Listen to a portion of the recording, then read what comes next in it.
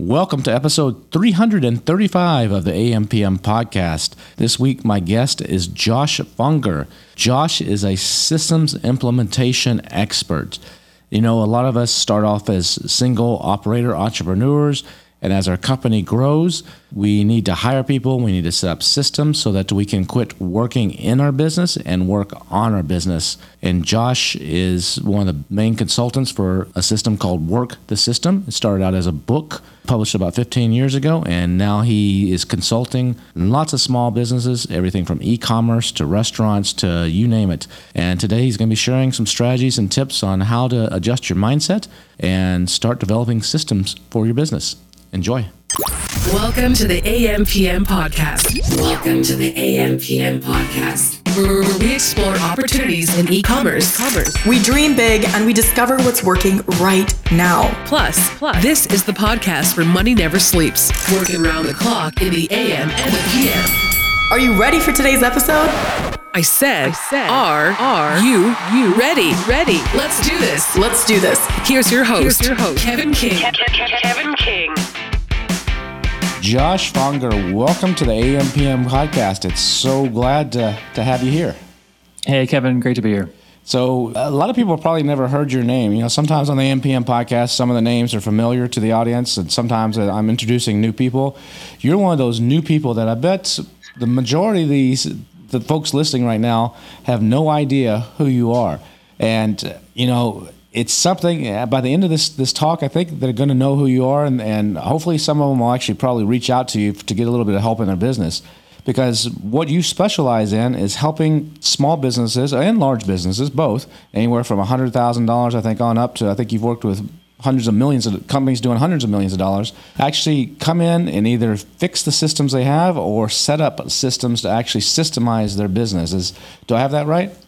Yeah, that's right. You're making me feel bad that no one knows me, but that's okay. No. So you've been doing this for a while. I understand. The way I understand it is it's called Work the System. And it was developed by a guy named, I think, Sam Carpenter about 15, I think the book came out about 15, 16 years ago, something like that. And then you went through the course and then you partnered up with him to actually do all the consulting and the helping people implement everything. Is that correct? Yeah. So I was a business consultant kind of traveling the country for several years, and I bumped into Sam Carpenter up in Bend, Oregon. He just released his, I think, second edition of the book, Work the System. Now it's in its fourth edition in a bunch of languages. And one thing that you definitely want to do if you're just tuning in is check out the book, Work the System. It really can transform your life, transform the way you see business and your life. But basically, when Sam and I started working together, he said he wrote this book about how to get freedom and to grow your business simultaneously. And he said, now that I have this book out there, people keep calling me, keep emailing me, and they want help with their business. And he said, I don't want another job. I don't want to be a consultant. And so, at the time, that's what I was doing was business consulting. And so I said, well, maybe I should take on some projects. And we did a few projects together, hit it off. I think that was around 2010, 2011. And ever since then, he and I have been working together. He's still my mentor. He doesn't have to work, but he enjoys the work. And I just do all the coaching, all the consulting, all the certifying of other people who want to learn how to, work the system or develop their business in a way such that it scales and grows, where they don't have to be there all the time, where their business and them are separate. And we do that using Sam Carpenter's methodology. It's a thing in the Amazon selling space where a lot of people start off small. They start off $5,000, $10,000 maybe. They're a one-man operation, wearing a lot of hats, doing a lot of things. And then as they grow, they start to hire a few people, maybe a few VAs. And they often reach a point where they either are getting close to burnt out or they just can't grow it anymore. And by setting up systems, it's one of the keys to actually helping you actually grow your business, get a better multiple for it if you sell. And people always say that the more valuable you are to your business, the less valuable your business is.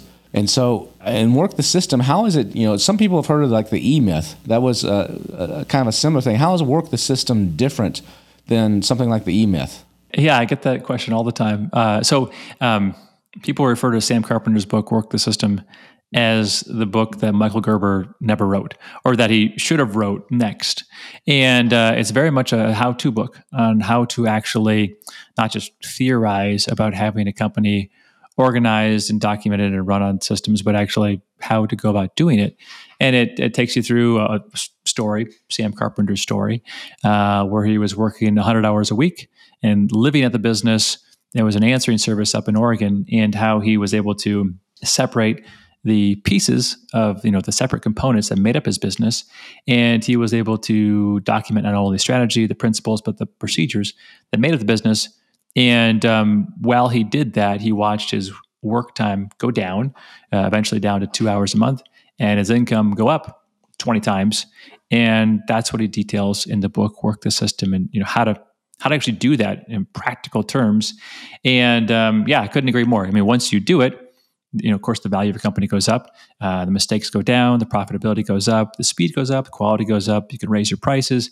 I mean, there's so many benefits to getting this work done, but it's the work that is not as exciting as some other works. It's most people like the, kind of the creative, risk-taking new ventures. This is very much a focused effort on the parts of your business that are happening now and getting them better, getting them so good that they can almost run on autopilot. And it's hard to get entrepreneurs slowed down enough to actually focus on their systems. And but once they do, they realize that there's gold in their business. We'll say they have to mine for the gold that's already there. They just never saw it. Right? They think that the opportunity is something new. They think the opportunity is some new innovation, some new product, something new that hasn't been tried before. And that could be true. There's a lot of risk with that, a lot of potential.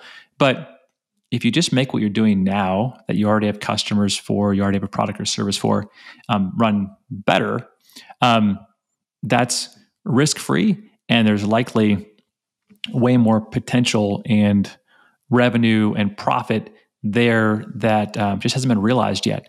And that's what we really push business owners to get focused on.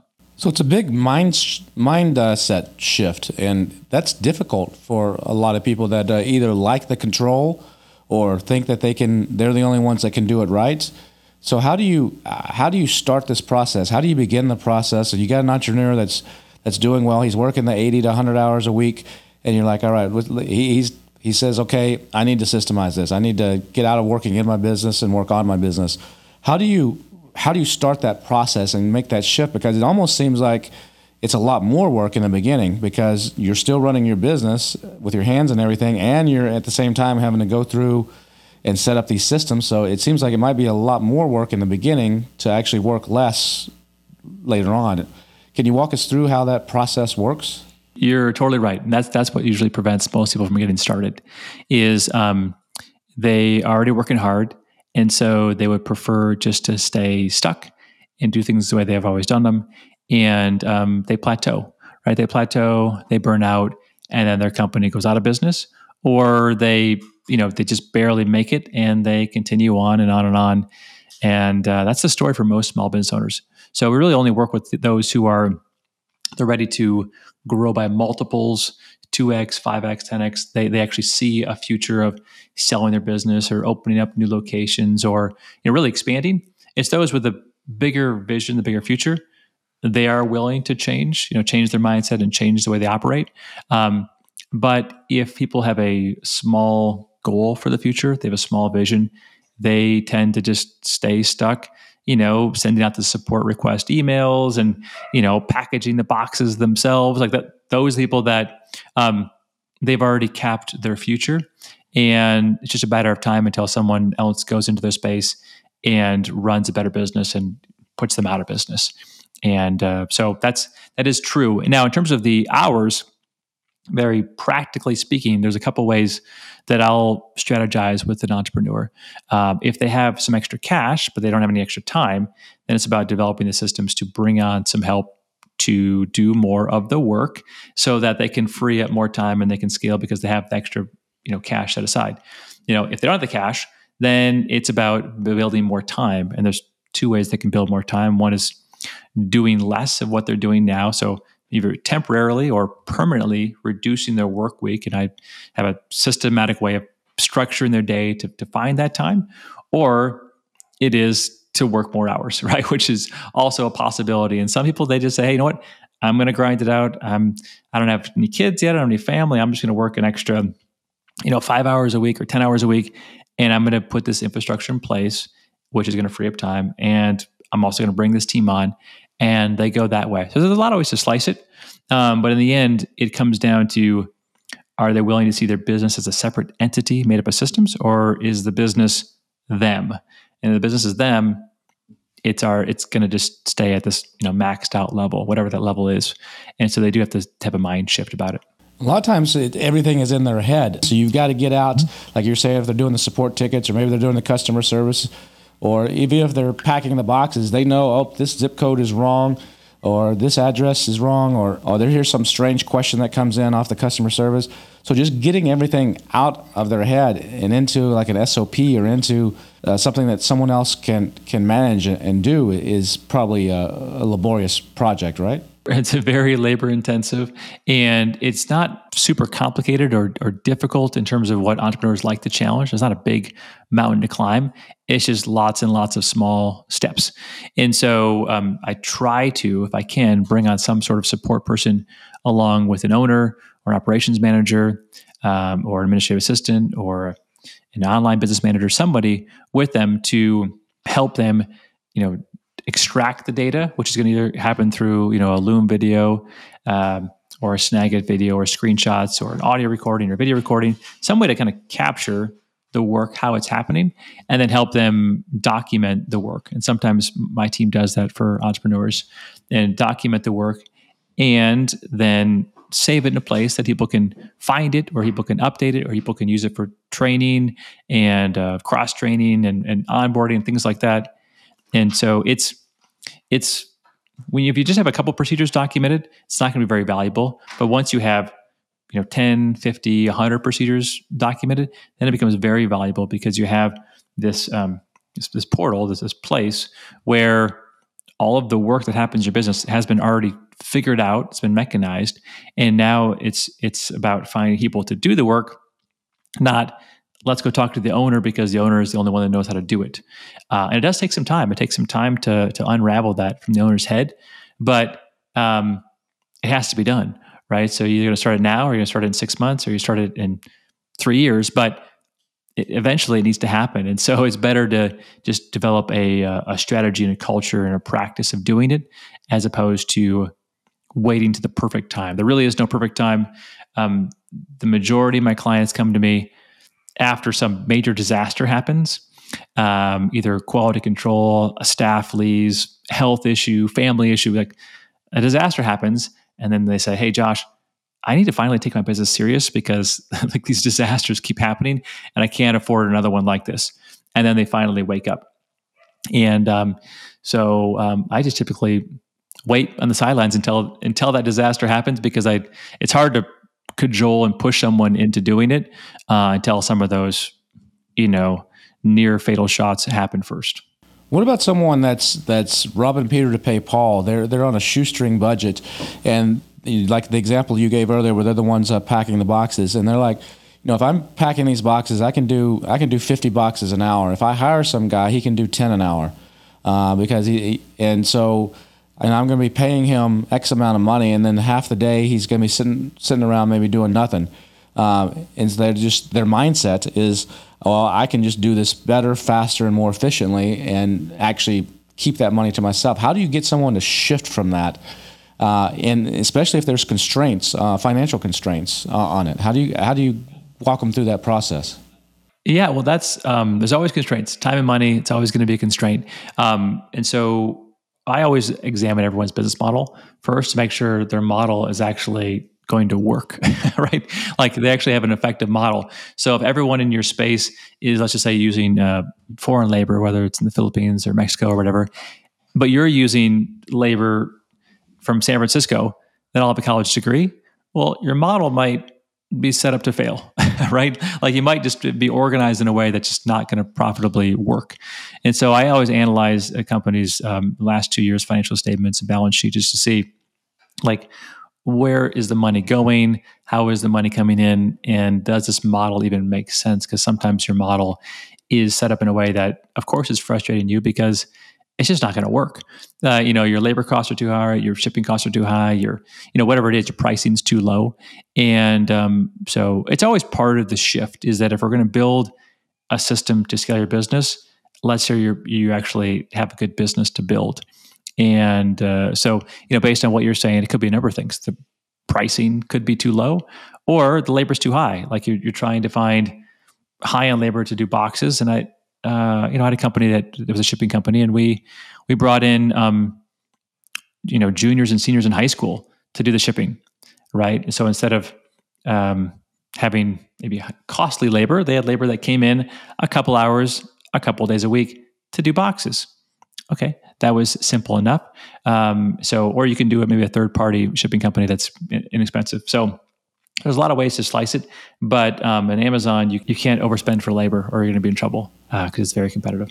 Do you see any differences? I know you work with clients in all kinds of fields, and you've done some work with some Amazon clients, and you even said one of the guys that you trained took the system and actually took it to help aggregators in this space actually learn how to systemize the businesses that they were buying.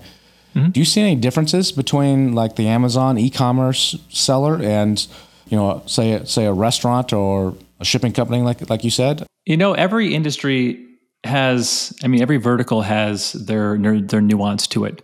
So I don't know. Right now I've got a guy who owns multiple tennis facilities. So it's about making the best product to get the most youth tennis stars out of there. And they're all about how to maximize what they can charge and maximize the utility of their space, right? And I've got another client who does own a restaurant, and we're working on lowering food costs by having really dialed in recipes, exactly how many grams and how many ounces of all the different food products, and making sure that the way they sell is for top dollar in terms of how they sell and how to maximize the capacity of their space. So in the end, it's money coming in and money going out. So you do have to analyze those things. And in the end, every business is made up of systems, components, and you want to maximize each one of those components for efficiency and speed. Maybe the only thing with Amazon is that that would be nuance to the industry that, again, I'm not an Amazon expert, would be that it's moving fast, right? So it's dynamic. You don't set the rules because you're selling on someone else's platform. Whereas if you're selling on your own website, if you're selling in your own real estate, then you can set more of the rules yourself. And I would also believe that on Amazon, it might be difficult to price, and I could be wrong, depending on the market, at the premium price points that you can in other more localized business situations where it's the internet, right? There's a lot of options for people. And if you are not competitive on price or differentiated in a very big way, it's probably more difficult for those people on Amazon. I had a client a couple of years ago that sold automobile parts, and they were on Amazon, and they also had their own e-commerce store, and they just weren't set up right strategically when I met them. And they just got buried because they could not compete on price. And when people are buying these, car parts, price matters. And they can search with one click of the button and choose someone else. Got another guy who sells cigar products and humidors. And, the only way they're competing on price is they're private labeling their own products, and they're building a premium brand, and they're trying to get people to buy consumable products from them that they have to buy on a regular basis so they can engender some loyalty to their brand. But it's all business 101 stuff, but I think Amazon you don't get to set as many rules that you want to set, and the competition is probably fierce, right? Once people realize that a certain product is selling well on Amazon, then anybody in the world, because it's a low barrier to entry, can decide to sell a similar product and cut you down. Is one of the goals, it sounds like you've mentioned this a few times in Work the System, to actually try to shift to more of a premium pricing model? Is that whenever possible? I mean, like you said, sometimes it may just not be possible, but is that one of the goals? It is. It can't always be done. I've got a company right now that I'm working with that does construction striping and construction security equipment, and they're doing $10 million a year, but it's low price bidder. So whoever's the low price bidder gets the job, and so they have to be efficient, and they can't really be price premium. But whenever you're systemizing a company, you want the work and the effort and the investment you're putting in to the assets you're building, those systems, to align with the strategy. And what do systems do? Well, they tend to improve your quality. They tend to reduce mistakes, and they tend to make the workers that work in your business just do things better, right? So whether that is speed and responsiveness, or that's producing a better product or service. And so naturally, when I have clients who do that, I got an accounting company I'm working with right now, they're producing a better service. So they shouldn't be the low price, they should be the high price, right? And so that's part of what we try to do is say, hey, if you're going to be more responsive and have better customer service and higher quality to what you do, because you're training, you're onboarding, you're staffing, you should also charge a premium price because of it. Now, with some of the Amazon sellers, that might not be possible. And so for them, they might have to, I don't know, pick a different avenue. But I'm always, if it's possible to be premium prices, I would prefer to be premium and to figure out a way to make that part of the unique selling point of what you offer. So that's what I do. So when you're working with a new client that's wanting to systemize their business, what are some of the bigger things you get pushback from the client on? You're like, you need to do this, this, and this, and they're like, why do I need to do that? Or no, that takes too much time, or it costs too much. Or what are a few, like 2 or 3 of the big stumbling blocks, I guess, for them that you have to work through? Yeah, there's usually a lot. If there's multiple owners or partners, it's getting buy-in. That tends to be a difficult thing. Is people, they get in habits and they don't like to change, and so getting one person change is hard. Getting 2 or 3 different partners to change, that's even more difficult. And so getting people to align by a new way to operate their business is always a challenge. And so we take people through an exercise called writing a strategic objective, or essentially writing your business plan. Like what is your business going to do? What is the goal of it? How it's going to operate? What is the objective of your business? Because you want alignment. And so getting people to actually write that strategic document is difficult because they don't always know where they're going, and they don't like to put it in writing. They prefer to be nimble and flexible and reactive. And I'm trying to say, if you want to stay the course and build a team and build infrastructure that's going to actually pay you back, then you have to actually have a clear written down strategy. So that's usually where I get pushback. And the other pushback is on the staff, because if you are used to having a chaotic operation, you probably have staff that knows a lot in their head, but they are great in environments of chaos. They're just good at being responsive. They're good at putting out fires. And so that's your team. And now you're developing a business that prevents emergencies from happening, that prevents problems, where people can just go in, do the work, and leave, and they don't have to be stressed on the weekend about jumping in to solve a problem. And that's a different kind of mindset and culture. And the staff that's really good at handling emergencies doesn't always like the shift. They kind of like things loose. And so you have to get them to buy into this and give them new challenges to tackle. And typically you can bring in less trained, less expensive, less educated staff to work the systems you document. And they just like to come in and do consistent work, and they're usually really good at it. And so your staffing might be not exactly aligned with this new way of working either. So I'll let them know that's part of the growing pains towards growing an organized business versus a business that's driven by the seat of your pants. And those are some of the problems. And the biggest problem ultimately is the documentation part. People will really like the idea of, hey, we should write down how we do this so others can do it, just in case someone gets sick or they leave. But doing it does take some time. It does take some focus. And what I try to show people is that if you take that focus, you're going to find money you didn't know is there. And one of the clear examples that I shared is a small parts factory that I was working with in Michigan. And so they would produce these small parts, and they had been in business for, I want to say like 40 years, a long time. And he said, everyone kind of knows what they're doing here. We've been doing this for a long time. They don't really think this is going to be valuable. And said, just humor me and write down a procedure for something that you do every day. Just write it down. And so he wrote down the procedure for how they change shift from first shift to second shift. They had 20 employees on the first shift on the machines, 20 on the second shift. And so they wrote a procedure for how to change the shift. And I said, so what'd you find out when you wrote this procedure? And he said, nothing really. We've been doing this every day for a long time. And I said, let's look through each step. And could we do this better? Could we do this faster? Could we do a handoff a little bit quicker, recalibrating the machines between the handoffs? How about the communication between the first shift and second shift? And we come to find out that the first shift and the second shift had a 15-minute overlap every single day. And this was, they're paying for this. And I said, well, based on this, how long do you think it'd be? And he tested it out, and it was a 5-minute overlap of time.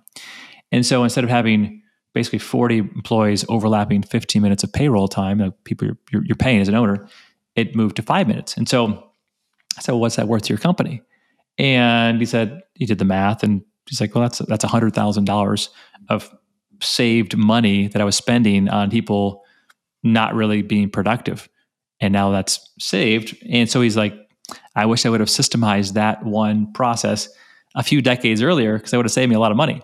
And he never really taken the time to look at something like that. He didn't even know that it saved him time when he wrote it down in the beginning. It was pushing him to his strategy. And then why don't you take that benefit and translate it for 5 or 10 years? Because this system is going to hopefully not become obsolete next 6 months, but actually be effective.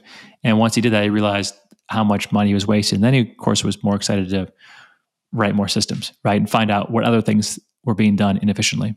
So when you go to employees and you say, hey, well, I want you to document what you've been doing, do you get a pushback from the employee? Like, why would I do that? I'm just setting myself up to be fired or to be let go so that someone else can just step in and do my job. So what kind of pushback and problems exist around that? You're right. Some of them can see right through it, and they think, okay, this is not going to work out well for me, especially if they've already have a bad attitude and they haven't been doing quality work. There's a couple of different strategies. Again, it depends on the industry, the company, the owner.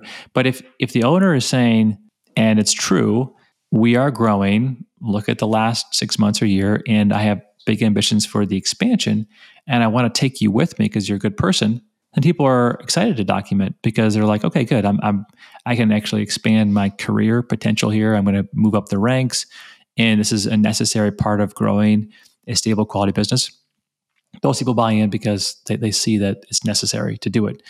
The other strategy is that you just make it part of what everyone does. As in, hey, we work with outside vendors, they document. We work company-wide from top to bottom. We're all going to do it. It's a major initiative for this year. So everyone's doing it. So you don't pick on one person or one department. You just have everyone do it. Right? That tends to help because then they don't feel like they're being targeted to be removed. So the expansion, and then everyone having to do it, and then also what helps people buy in is incentives, and in terms of negative and positive ones. As in, if you get this done, you'll get a bonus. If you don't get this done, you can't work here. Like negative and positive. And so if there is a clear timeline for getting your initial package of procedures done, let's just say each employee has maybe 20 they work on or within. So if they realize there's an incentive and a goal and a timeline, that usually gets them focused to do it. But there always is that concern, is a bigger concern when the company is going down and the employees know that. Then they get more nervous if they're documenting what they do. But you still want to do it. Like when people know they're being laid off soon, my goal is to at least get some record of what they do. And so that just might be screen recordings, audio recordings, video recordings, or it's having somebody shadow them for a week. Just someone shadow every single thing they do and write it down. Again, it's very obvious that the person's going to be let go, but if you can get some of it, it helps. So best case scenario, your company's growing and then people are excited to be a part of it. Typically, how long does it take from the time someone says, okay, I'm ready to systemize my business, into actually having it up and running where they can step back? I know it's probably depends on the industry and the complexity, but what's just like a rule of thumb or a general, how long does this process take?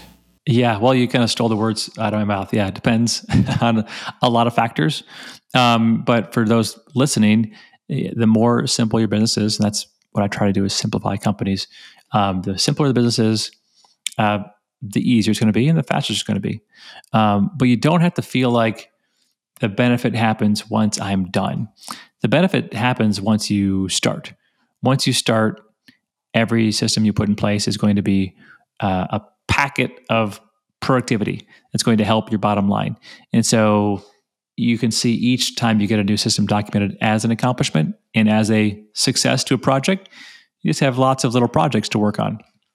And I really try to push people towards a culture of continuous improvement as opposed to let's just get this done. So the more you can make it a strategic shift, a cultural shift, and you can celebrate the wins of each system being documented, the less, I guess, painful it is, because you don't feel like, well, it's just going to suck at work and for the next 6 months until we get this done.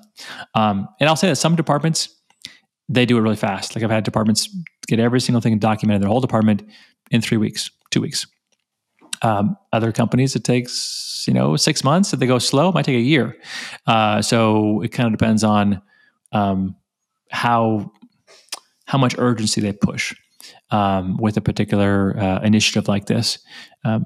Companies that push too hard, too fast, and I've seen this happen, they end up falling apart because there's not enough time for them to really think about each system in terms of making it better and to train their team on the new ways of doing it, and then to let it actually play out and update it based on the feedback that the real world provides. And so I prefer like a middle of the road pace where you are making constant improvement. You're getting a feedback loop on how the new systems work. You have a chance to update that, and it's not distracting from your core business. So this is kind of one of those things that it's happening in the background. It's not like the front burner. It's a back burner, always happening in the background, part of your business. And that's ultimately what you want to set up for your team. Otherwise, they will rush, get it done. They'll forget about it. They won't use it. And then, 3 years later, you'll say, hey, all these things are obsolete and no one's even using them. And that's what you don't want, because then you have to do it again. So how does it work? So work the system. Is it more for established businesses that are already up and running, so you can go in and actually document what people are doing? Or what if I'm new and I don't have system? I'm new. I don't know every single little thing yet that someone needs to do. I'm developing that. I'm figuring it out as I go. Okay, will the system work for a new entrepreneur as well as someone has got an established business, or is it more for something that's already established?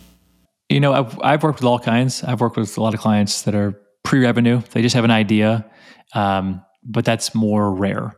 As long as you have money going in and expenses going out, and you've been doing what you do for, several months at least, and you've tested out the business concept, the business idea, and you're like, yeah, this is going to work. People are buying what I'm selling, and I have ambitions to grow it. Yeah, and then that company is at a point where we can work with them and start to document their systems as they grow their business. Oftentimes, we'll work with companies that have been around a while, but they've hit a plateau, right? They've gone as far as the owner can take it. They've gone as far as the team can take it. And they say, you know what? Just keeping it in our head is not working any longer. And so now, can you help us grow our business even further? But I've had companies that, they already know, hey, this model is going to work. Actually, I just got a new client who has a pool company, right? And he's launching his pool cleaning company next month.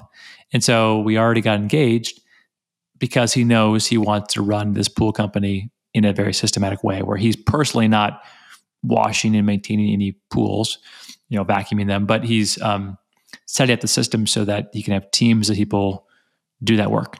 And it's not a risky business model. It's been around forever. It's not something that's so unusual that we don't know if it's going to work. We do know it's going to work. There's pools there. There's a lot of pools there, and somebody needs to clean them. So it should work, but we do need to actually develop the systems along the way. And so that's what we're going to do. Some of the businesses you work with are probably yo-yoing back around. Can you tell people what that is and what are some of the tactics to actually help those type of businesses? Yeah, so a yo-yo business would be one that is tied to a string, right? It's never going to go anywhere. It's just going to kind of go up and down, up and down. And if you look at their financial statements over the years, you realize that they've hit a ceiling, a plateau. So the owner will realize that the numbers are low, and so they'll busy themselves making new sales. Maybe they'll focus more on advertising, marketing, getting out there, generating new business, referrals, and they'll grow the business. But then it'll grow, so they'll have to service the business. So they'll be out there actually, delivering those products and services based on new sales. But while they're doing that, no one's doing outside sales and advertising and marketing efforts. So as soon as they service those new sales, it starts going down again, and then it gets to another trough, and then they have to go out and generate new business. And they're just on this endless cycle of trying to get new business, trying to service the new business, trying to get new business, service new business. And they don't see a way out from that because they are the business. And we call that a yo-yo business. And so when I see financial statements where they really aren't going anywhere, they're just stuck, I'll let them know they can't be the driver of every effort in their business. They have to build up a team. They have to enable that team with a strategy and systems. And then they have to actually have a place they're driving towards instead of just trying to make it, as in how much do we have to make to survive? Let's do that much work.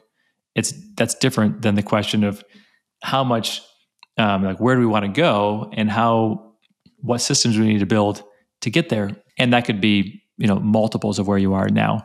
And so really as a shift of thinking, that's going to allow you to get out of that yo-yo business model. So a lot of businesses, it astounds me how many of them do this. They work really hard to get a new customer and get new customers into the door, and then they ignore them after they service them and they take care of them for whatever that issue may be. Then they ignore them, and it's so much easier to sell a past customer on something than it is to get, and cheaper in most cases, than to get a new customer. So does Work the System help these businesses identify those opportunities and those strategies as part of systemizing everything? Yeah, definitely. That's one of the systems we work on is certainly we call it growth systems.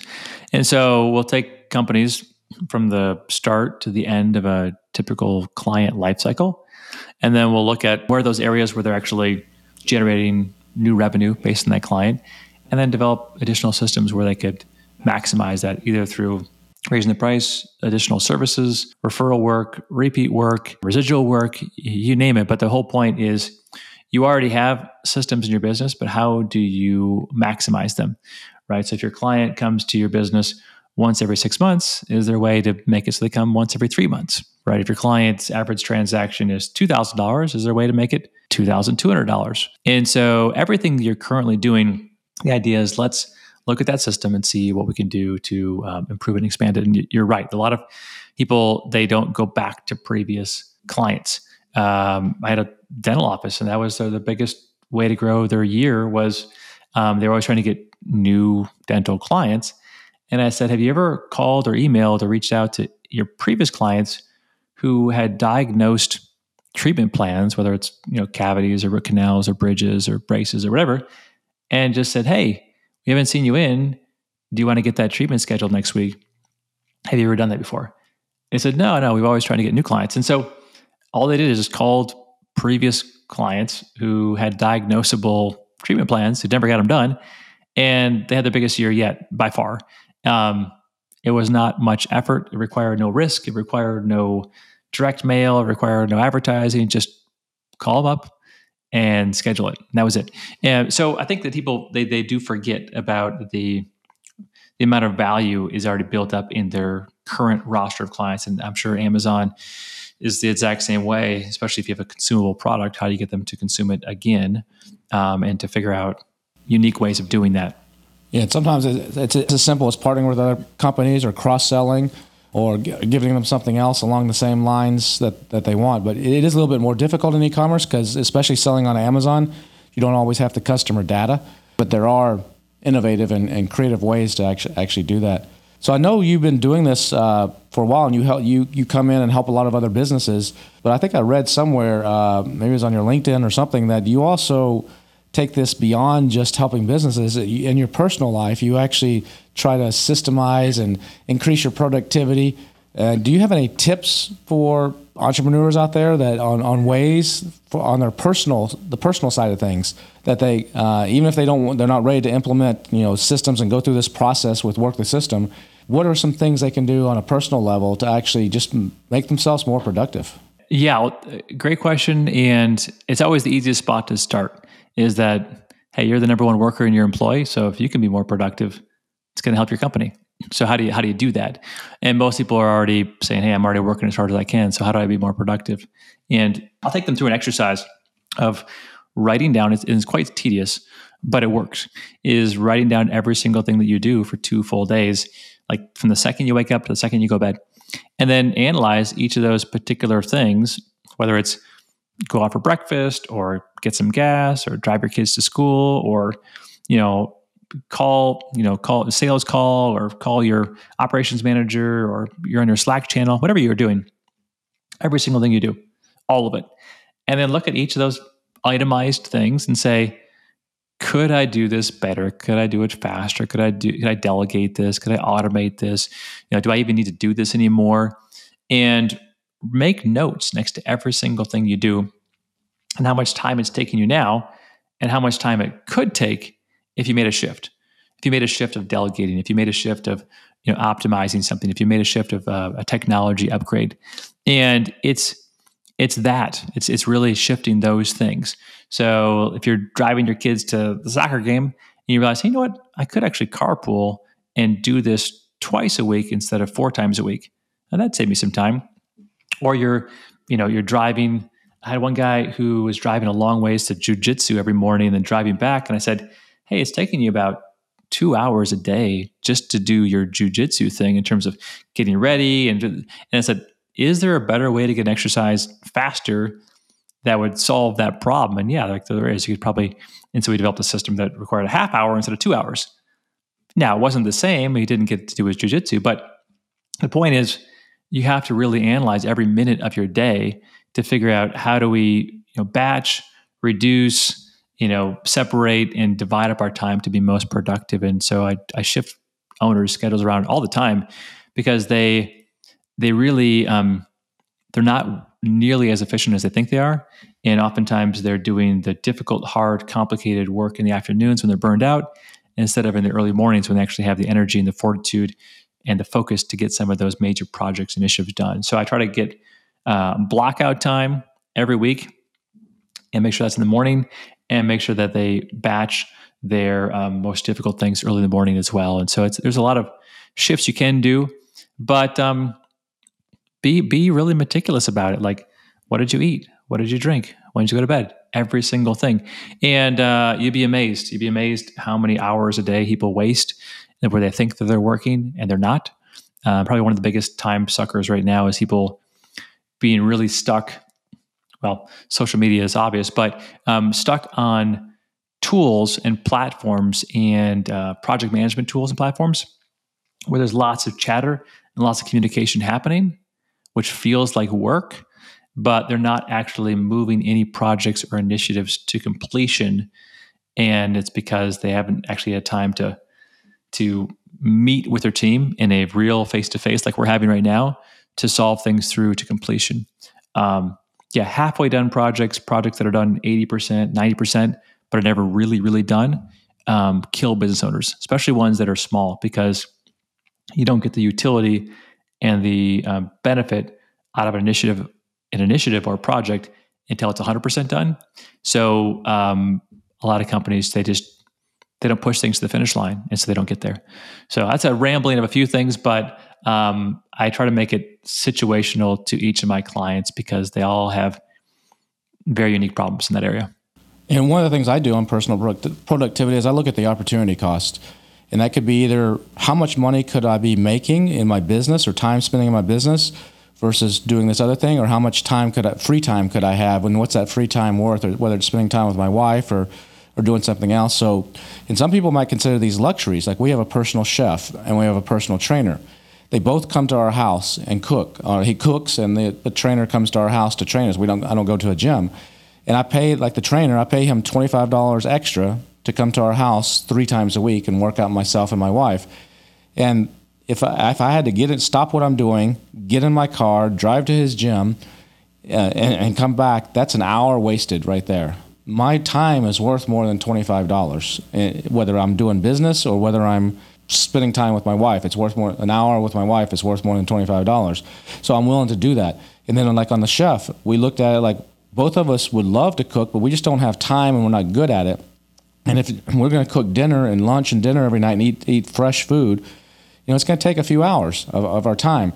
And versus having him come and do it, we get that time back. Without him, we might be just ordering Uber Eats and actually spending $40 to $60, on a delivery or something, and that adds up over time. So I look at sometimes on personal productivity, those types of opportunity cost, and what could I be doing that's more productive than those things. Yep, that's definitely meal plans, meal delivery, any way you can systemize groceries, food, trash, like all the common things, the lawn, landscaping. You really should outsource as many of those things as possible. Personal training, fitness, we do all those things too. And it's each one of those things sucks up your energy in terms of trying to focus to get it done. And then if you're going to have to do it yourself, like exercise, it's way more effort to figure out how to exercise yourself and just have somebody force you to do it and do it in a positive way. It's way easier. So all great ideas. And if you're an owner of a company, you've got to maximize yourself, and the way you eat and exercise is a key part of it for sure. Well, Josh, I really appreciate your time today and you coming on and sharing this. If people want to learn more about Work the System or about you, or maybe get a little bit of help on this, how would they go about doing that? Yeah, they can just go to WTSenterprises.com. I guess there's no video, but I'm showing the book right here, Work the System. You can get a summary of the book, Work the System, there, and also some other resources, and get a business systems assessment. So yeah, go to WTSenterprises.com. Awesome. Thanks again, Josh. Really appreciate this. It's been great. Thanks, Kevin. Setting up systems in my business was something that I struggled with for a long time. And once I started doing it, it definitely made a difference. And I know the guys at Helium 10 that founded Helium 10, some of you go back in time to remember when Manny and Guillermo actually founded Helium 10 back in 2015, 2016. They actually were working in the business, and I remember they went to a war room mastermind, and something there just gave them a total shift. And rather than just being them, they started to actually hire people and set up systems. And within 2 years, they were able to exit the business for a huge, huge multiple and set themselves up for life. And that was because they had set up a system, and a good system at that. So don't be afraid to venture into this and to do this. It can make a huge difference in your business. Before we leave, I just got some words of wisdom, the traditional sign-off words of wisdom for you. I'm not really interested in whether the glass is half full or whether it's half empty. What I'm interested in is figuring out how to fill the dadgum glass. Yeah, I'm not interested in whether the glass is half full or half empty. I just want to know, how can I fill that dadgum glass? See you again next week.